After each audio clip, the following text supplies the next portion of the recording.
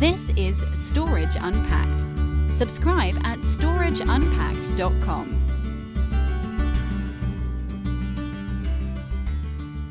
This is Chris Evans with the Storage Unpacked podcast. I'm here today with Alex McMullen from Pure Storage, International CTO at Pure Storage, no less, Alex. Hey Chris, good afternoon. Good to see you. Looking forward to the chat today. So we're here today because you made a big announcement. Yes, indeed. I'm doing a bit of a world tour on this one. We are changing what we think of as the face of analytics, data processing, but also hopefully the wider world. And we'll get into some of the details as to why we think that's important. But this is really about looking at the way the world's traveling in terms of sustainability, energy density, but also accelerating the rate of research. And we can talk about why that's important as well. Yeah, and that includes a new product, of course. That's, this is part of the announcement too. Yes, today's announcement is the formal launch of the FlashBlade E, which is our next and very aggressive step into the world of capacity optimized storage.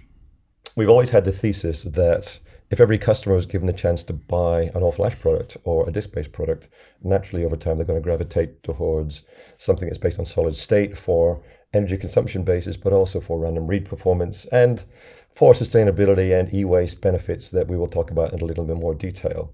FlashBlade E today is the first step in a cadence for us to change the way that customers think about storing data, but also to help process larger and larger data sets that we've been talking about. The figures are pretty compelling, whether you get them from IDC or from Gartner or from your own data centers. The rate of data growth, particularly for unstructured data, is accelerating. It used to be we could always rely on a kind of 15, 20% block data cadence, but we're seeing, particularly for S3-based workloads, data protection, for ransomware, for containerized applications, that's now growing at 50% plus on a year-on-year basis. And that's why we think we have to think differently about the products and how we deal with it. What we're thinking about here really is using Pure's consistent DNA of evolution, innovation, sharing on the energy and the capability side of things, but also moving forward, FlashBlade will fork in two different product lines. So we already have FlashBlade S for high performance and performance sensitive workloads. FlashBlade E will double, triple, quadruple the data density over time, giving you still very high performance from all FlashBlade system, but more importantly, by using larger and larger QLC drives over time, and also optimizing for compute versus storage shelves or compute and storage chassis even, we're going to be able to lower the cost of goods. The strapline that we're talking about this week is we'll be able to ship to customers a FlashBlade system, a FlashBlade E system, which will be at a price point of 20 cents per gig as a 3-year cost. And that includes support, and that's before data reduction. So that really changes what we think of as the economics of data storage. Excellent. That really sort of sets us up for the discussion, and we're going to talk about the technology in a few moments. But initially, I think it would be good just to go back and talk about why we feel we need a product like FlashBlade E, why we've reached this point.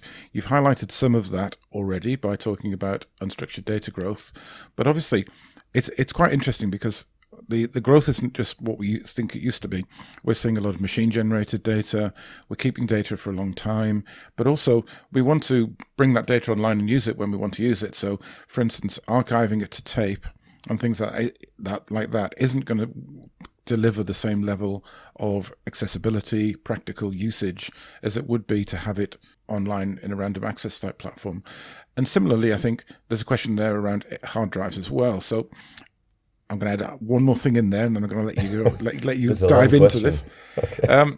And then there's the question of sustainability. All of these things are coming together into the data center to cause many, many challenges, I think, for customers in order to work out how they manage the long-term storage of, I guess, that next phase of data. So, there is a good reason why you've got a need for a product like this. Yes. Okay, so let me address all of those then, perhaps not in the same order. From a sustainability perspective, it's about two different aspects. So there's obviously the e-waste part. If you compare hard drives and our solid state drives, the two things that stand out, obviously, when a hard drive reaches end of life, it goes in landfill. But as part of that story, many of our customers have had that same approach to hard drives in solid state, where they would not even return hard drives, they would shred them. So there's a double trip to landfill. Repairability on the hard drive side. If it's something mechanical, then it's pretty much guaranteed not to be repaired. Whereas with a solid state drive, you can replace a chip or a controller. There's no concern on airtightness or particle integrity across each of the platters. So repairability, the right to repair, is very much a part of that. When you want to keep that level of investment in keeping stuff out of e-waste and landfills, that's a big part of the story for customers, particularly as they're now being asked to sign up to 2030 or 2040, very aggressive targets, not just for carbon footprints, but also on e-waste, which is a big part of our industry problem in general. So if you compare hard drives and solid state, obviously there has been a consistent level of innovation on hard drives, and they've done HAMR and shingling and now multi-actuators, but they're still hovering around that 20 to 30 terabyte range. We're already shipping 48 terabyte QLC drives and have done for a couple of years. And as part of the announcement this week, we are indicating a future direction of travel, which will take us to 300 terabyte drives over the next couple of years. And that really changes a whole set of dimensions on what the price points will be, what workloads are a value add in that kind of platform. But also, if you think about the next consequence of that is, okay, what about data protection and reliability for that kind of data footprint? If you talk about a RAID group that's RAID 6, then if you're getting to a 14+2 conversation with 300 terabyte drives, you're looking at longer rebuild times. So looking at different ways of how to deal with the loss of a drive, even if it's temporarily or for replacement. Those are things you have to engineer in on day one. So a different set of challenges that Pure is happy to take on, and part of this is coming now with FlashBlade E. So why did I not cover off on that list of the long question, Chris? So the power and cooling data center challenges. So I highlighted something which I think is quite interesting. You've been traveling, so you may not have seen it, but believe it or not, Panorama has finally worked out that there's a problem with data centers and power usage and the fact that it's taking all of our resources.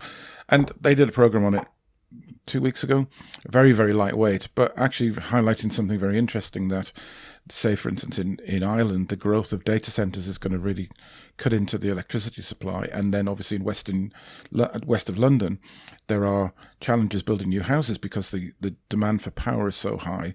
It's really taking away from the ability to put new housing stock in place. So everybody's looking at data centers now as being, the bad guys. And we've always tried to optimize data centers. That's always been part of our job to look at the technology we put in. But it seems to be coming to the fore a bit more and getting a bit more of a focus. Yeah, I'll look forward to seeing the Panorama thing when I come back. I know that our international VP, James Petter, had done an article for the BBC on this a little while back, so maybe we'll take the credit for having Panorama look into it. Who knows? I'd love to say that was the case. But the data center energy density thing is a big part of the overall story. Figures from the IEA would tell you that the energy consumption on data centers globally is about 1% of the worldwide energy budget right now, and another 1% for telecoms and data transmission on top of that. And if you look at the hyperscalers as a data point, so Amazon draws about 30 terawatt hours on an annual basis. It's the biggest of the three. If you think about that, that's probably pretty much the output of 3 nuclear power stations, not reactors, 3 full power stations. You can give them a kind of sort of gigawatt hours there, kind of 1 gigawatt generation, so 9 terawatt hours. Yeah, three does the maths on that. So when you think about that kind of scale, it then rolls into everything else. And EVs are a big part of the story now, but we don't have enough electricity grid density in any of our urbanized areas to deal with EVs and data centers and population growth. We're now at 8 billion plus as a worldwide footprint. So all those things are pushing harder on electricity grid, and storage is a big part of that problem. And we want to solve that one. We're already operating in that kind of 2 watts a terabyte is good from a Pure customer perspective. You can see that live on the management GUI and things like that. We want to get down into the milliwatt per terabyte travel journey over the next couple of years. And FlashBlade E is really the first kind of decloak of how we're going to do that. Interestingly, I think that in itself is a big challenge, all of those things that we've talked about. But people would say, trying to get into the data center and replace everything with Flash, the TCO around that, does it really work? And, you're talking about orders of magnitude of a lot higher capacity with this platform than maybe you've done in other solutions. So do we really think that the TCO can be made to work in this instance? I'm guessing you think you do, otherwise you wouldn't be launching the product. But, that's going to be a real focus for people is, can I really justify this in my business? No, that's a good question, Chris. And we're very conscious that we're targeting a part of the market where it's no longer about performance, and the TCO very much comes down to the capital acquisition cost. So we've been pretty upfront in terms of the launch announcement. We said 3-year cost is 20 cents, and that includes the service and the support side of things, and that's before data reduction. So that is the number that you can compare with on a like-for-like basis with existing disk-based platforms. And of course, overlaying that, you have the soft benefits in terms of data center footprints, and if you're being charged for power, which is a bigger part of that. Now, I think the UK is one of the most expensive in Europe in terms of electricity bills. So that's a bigger part of the focus for you there. In parts of Asia, it's the same thing here. There's a balance of renewable power versus traditionally generated power. So there's lots of discussions on brownouts and rolling brownouts and managing power budgets. If you can actually do that in a smaller general envelope within a data center, that's incredibly compelling. But also as a customer, from that perspective, you simply draw less, which means you have to cool less. So it's a double benefit, as you know, from a PUE perspective.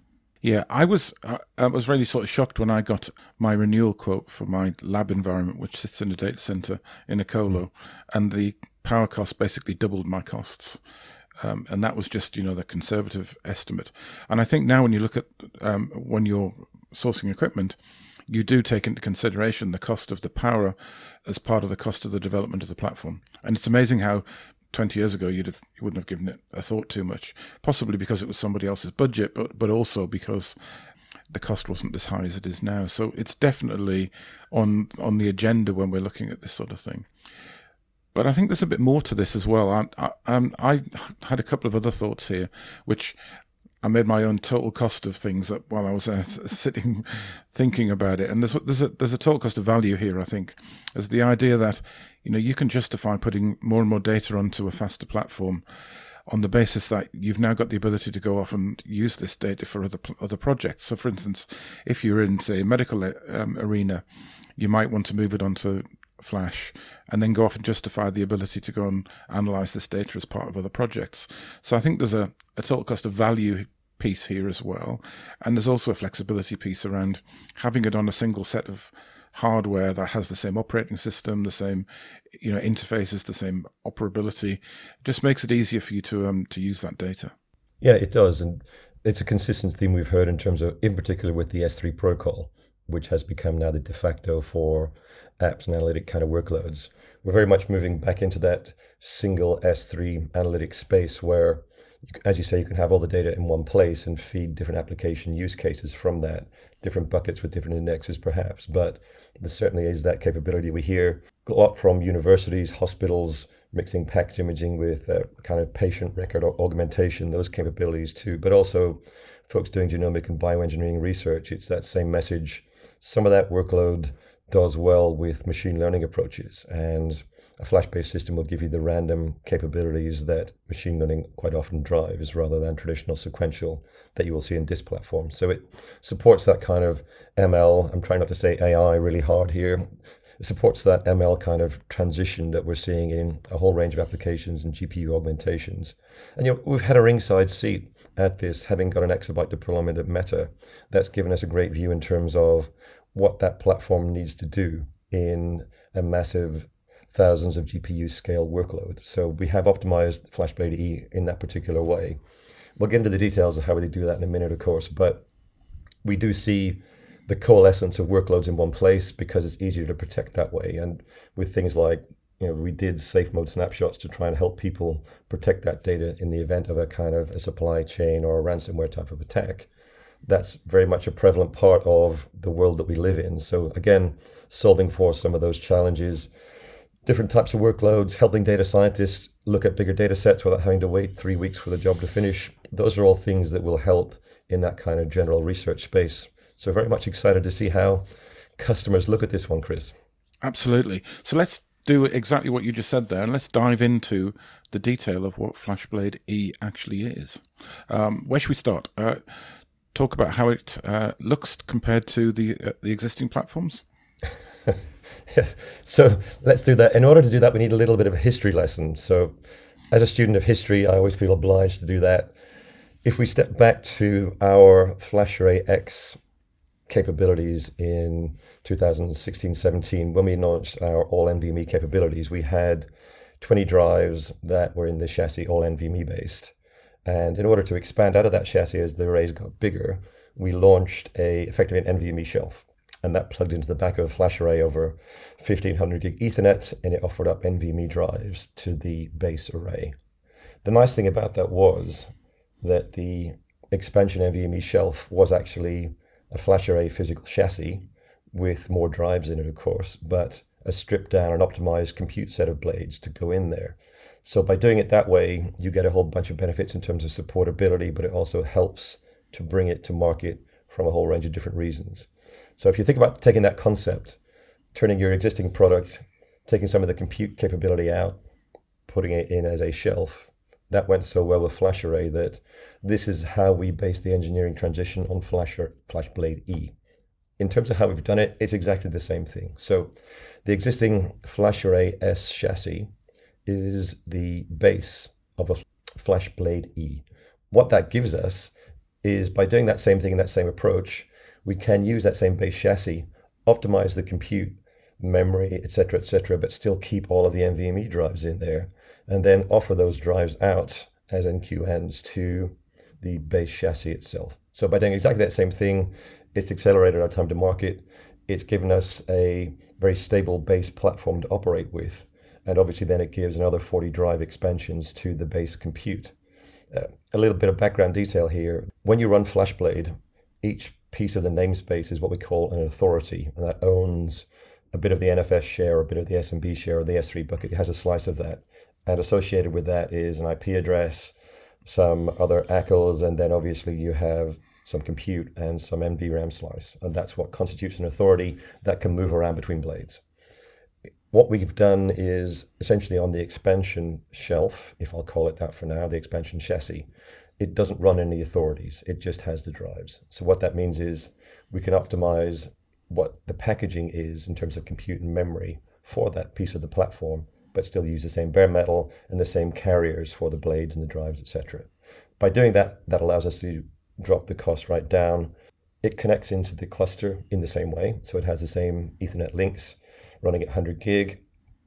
And then what that allows us to do is add more and more expansion chassis to the original compute chassis.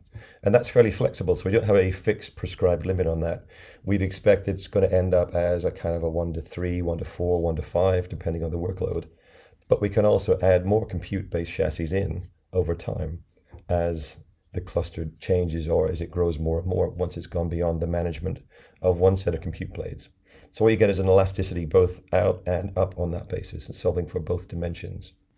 I think this is one of the design challenges of a scale-out architecture that's based on nodes is that if the nodes are all of a similar size, inevitably either capacity one way or another, either compute capacity or storage capacity is slightly compromised, because if every node is the same size, you can't guarantee that it will scale evenly in both directions. So I know that when you brought out FlashBlade//S, the design there allowed you to have a degree of flexibility, because then you could put in a certain amount of storage for each blade slightly differently to the original generation of FlashBlade. This just seems to go that next step further and take the architecture to a level where it's even more flexible than it was previously, if I'm understanding the way you've done it. I mean, at a very simplistic level. Yes, I think you have it exactly that. It's been the bane of HCI-based platforms for a few years in terms of having too much compute or too much storage or not enough of either. We solve for that in what I would class as a very elegant way in terms of allowing the platform to flex in both those directions, and exactly as you've described, Chris. So what that gives us is that capability to, with the tooling we have in Pure1, be able to tell customers when they've added enough expansion chassis next time round, it needs to be a compute chassis as well, or a control chassis. So it gives that dimension which can be tailored to workloads. And when you're operating at that kind of scale, today it will be 2 raw petabytes per chassis.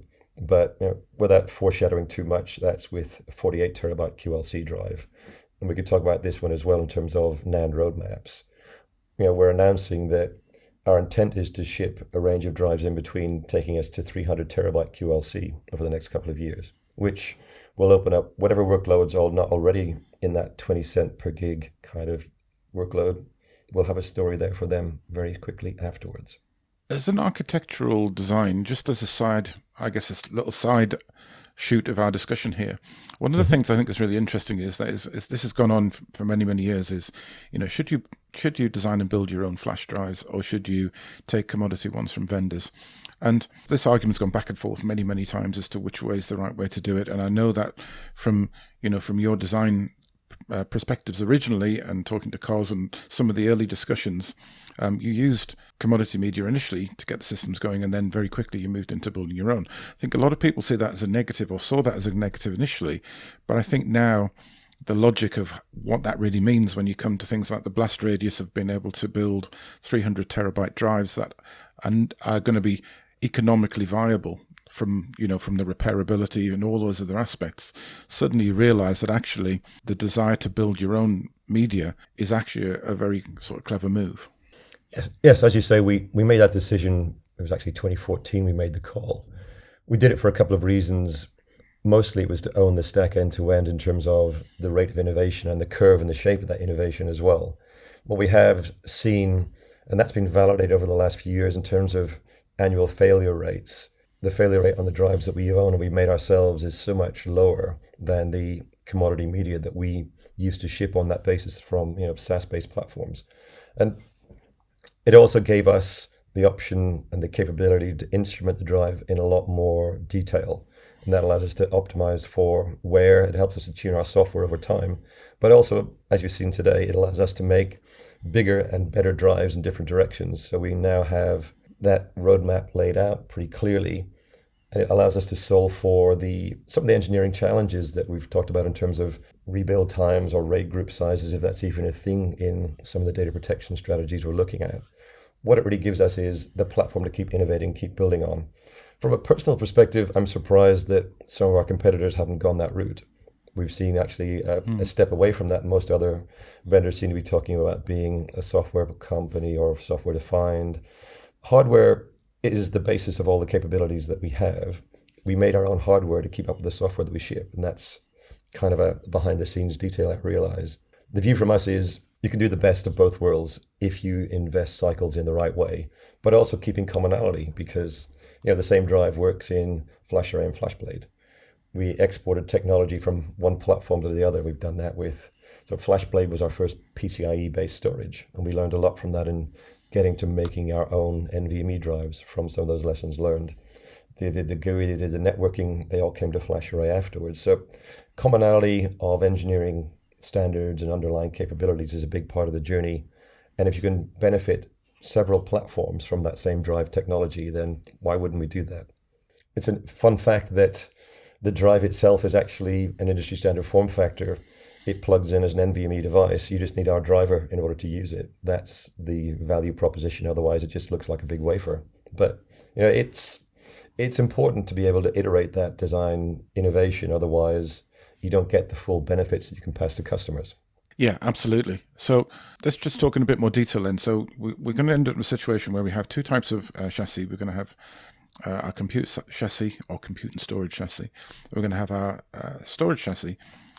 That means we're going to be putting a bit more load onto the compute. So are we expecting to see the same degree of performance out of the system?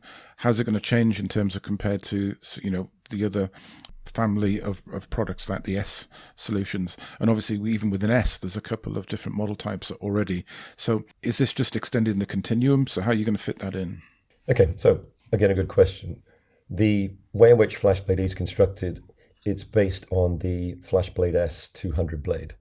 So it uses that as the same fundamental platform. It's Ice Lake based. And the S500 is again Ice Lake based, but with more CPU cores, more memory as you'd expect.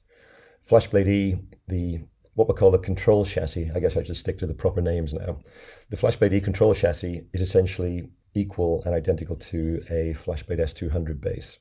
And then when we've essentially iterated that out, what we call the expansion chassis has the same physical blade carriers for the drives, but it's essentially optimized to not run any compute workloads, as we said. What that gives us is the capability for a capacity optimized solution, which is still way better than an equivalent disk-based platform, but clearly won't reach the same bandwidth or the max bucket retrieval rates that we would expect with either S200 or with S500, certainly.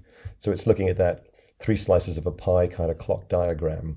We see FlashBlade//E solving for anything that was on hard drives, whether that's genomics, whether that's backup recovery, 30-day operational restore, or just video surveillance data, is going to give you that very good and high sustained read capabilities and write capabilities to a lesser degree, but certainly won't reach anything like the same performance as S200 or certainly S500 for sure. So same DNA, but you'll expect to run probably, well, based on the number of control chassis, it's going to be at least a third of the performance of the comparative platforms. Okay. Now, obviously, as a company, you're not keen on the term tiering, certainly not tiering within a box. And that I've seen that comment and that joke made many a time. But in reality, there is a continuum of requirements from customers. So some customers need, for example, block-based storage, and they need it super low latency, super high performance. But at the same time, in order to really to be fair, looking at the cost of deploying this sort of technology, in order to really go off and take that hard drive workload, you're not going to do it with the fastest performing storage. It's just not financially viable. So in one direction, you sort of need this sort of technology, but at the same time, like we said already, it delivers other things as well. So it's not just about rip and replace so you can justify selling more technology. Really it's the value add you're adding. And I think I've seen a diagram where you've sort of shown the 500 and the 200 on the axes of sort of capacity and performance. So adding the E to that, I think, obviously is quite useful to see. And if we can get a copy of that, we'll stick that in the show notes so people can see exactly what that means, because I think that will help people understand it. So we talked about the architecture. We've talked about the fact that Pure One can help you actually do this configuration and think how, as things grow, you can manage that. What about things like Evergreen? How does it impact in terms of people's licensing? Because you mentioned 3-year license, 20 cents a gig. I take it just slots into the Evergreen model like everything else. So the full range of Evergreen programs, we're starting with Evergreen One as a concept here, because the interesting point about this is obviously with a 2U control chassis, or 2 petabyte control chassis and a 2 petabyte expansion chassis, the base platform is 4 raw petabytes. We don't expect every customer on day one has a 4 petabyte requirement. So we will be offering it through the Evergreen One programs as well. And obviously we expect the platform to last at least 6 years from that perspective anyway. The Evergreen's always been a big part of our story. We want to keep doing that. It's part of the reason we're so supportive on the ESG side of things in customer conversations. So I think that's a long way of saying yes on that perspective, Chris. But the consumption by utility is an important part of the discussion here too, because it is certainly going to be, there will be some sticker shock up front, we expect, on that basis, starting with that sort of 4 and then adding another 2 beyond that. The incremental lumps are quite chunky, so we expect there will be a balance of customers in the SME part of the market will consume it on $1 per gig per month basis, and there will be some, of course, who will just go with the traditional Evergreen on the buying it, CapEx depreciate over as many years as they feel comfortable with. Yes. So one question, Alex, I think I would like to ask, and that's the mobility question. So when you brought out different platforms in the FlashArray family, obviously there was an ability to move capacity around, or applications between platforms. And as soon as you have different platforms with different capacities and performance profiles, you need that sort of requirement. Now you've brought out an even bigger range of FlashBlade solutions. The same question sort of comes to mind, is if customers have workloads that suddenly become active and they want to get a bit higher performance out of it, or they need to put it back down to a lower level because it's become a bit inactive. How's that going to work in this model? Okay, so the answer to that one's actually good, simple, clear, maybe surprising from some dimensions as well. But broadly, you can consider FlashBlade//E runs exactly the same code as both derivatives of FlashBlade//S. So the answer to that is, if you want to move some buckets around, you do that with object replication. If you want to move a file share between systems from an E to an S or vice versa, it's just replication like you would with any other multi-FlashBlade deployment. The only thing that's changing here really is the ability of the platform to sustain the same rates of either buckets or IOPS or bandwidth. as you would with the existing FlashBlade S's. But it's the same software interoperability. We're a Flash vendor. We don't like tiers. If customers want to move data around between systems of different capabilities, we've already, we support this already with Fusion on the block side of things or with existing Flash arrays. But certainly with FlashBlade S and E, there is no walled garden. You can simply use our async or near sync replication technologies, depending on which file or object protocol, and just move the buckets around or the shares around. That's the direction of travel for us. I've not heard a requirement from customers to do it synchronously yet, but never say never in that space. Yeah, I'd be surprised if that was specifically a requirement. I guess it's more like a shuffling the tiles on a little game is my thought. That you want to optimize the cost of different the cost of different systems, and especially if you're going to buy something that's 4 petabytes in size, you might want to archive stuff you're not going to touch for a certain length of time. So yeah, that's the reason.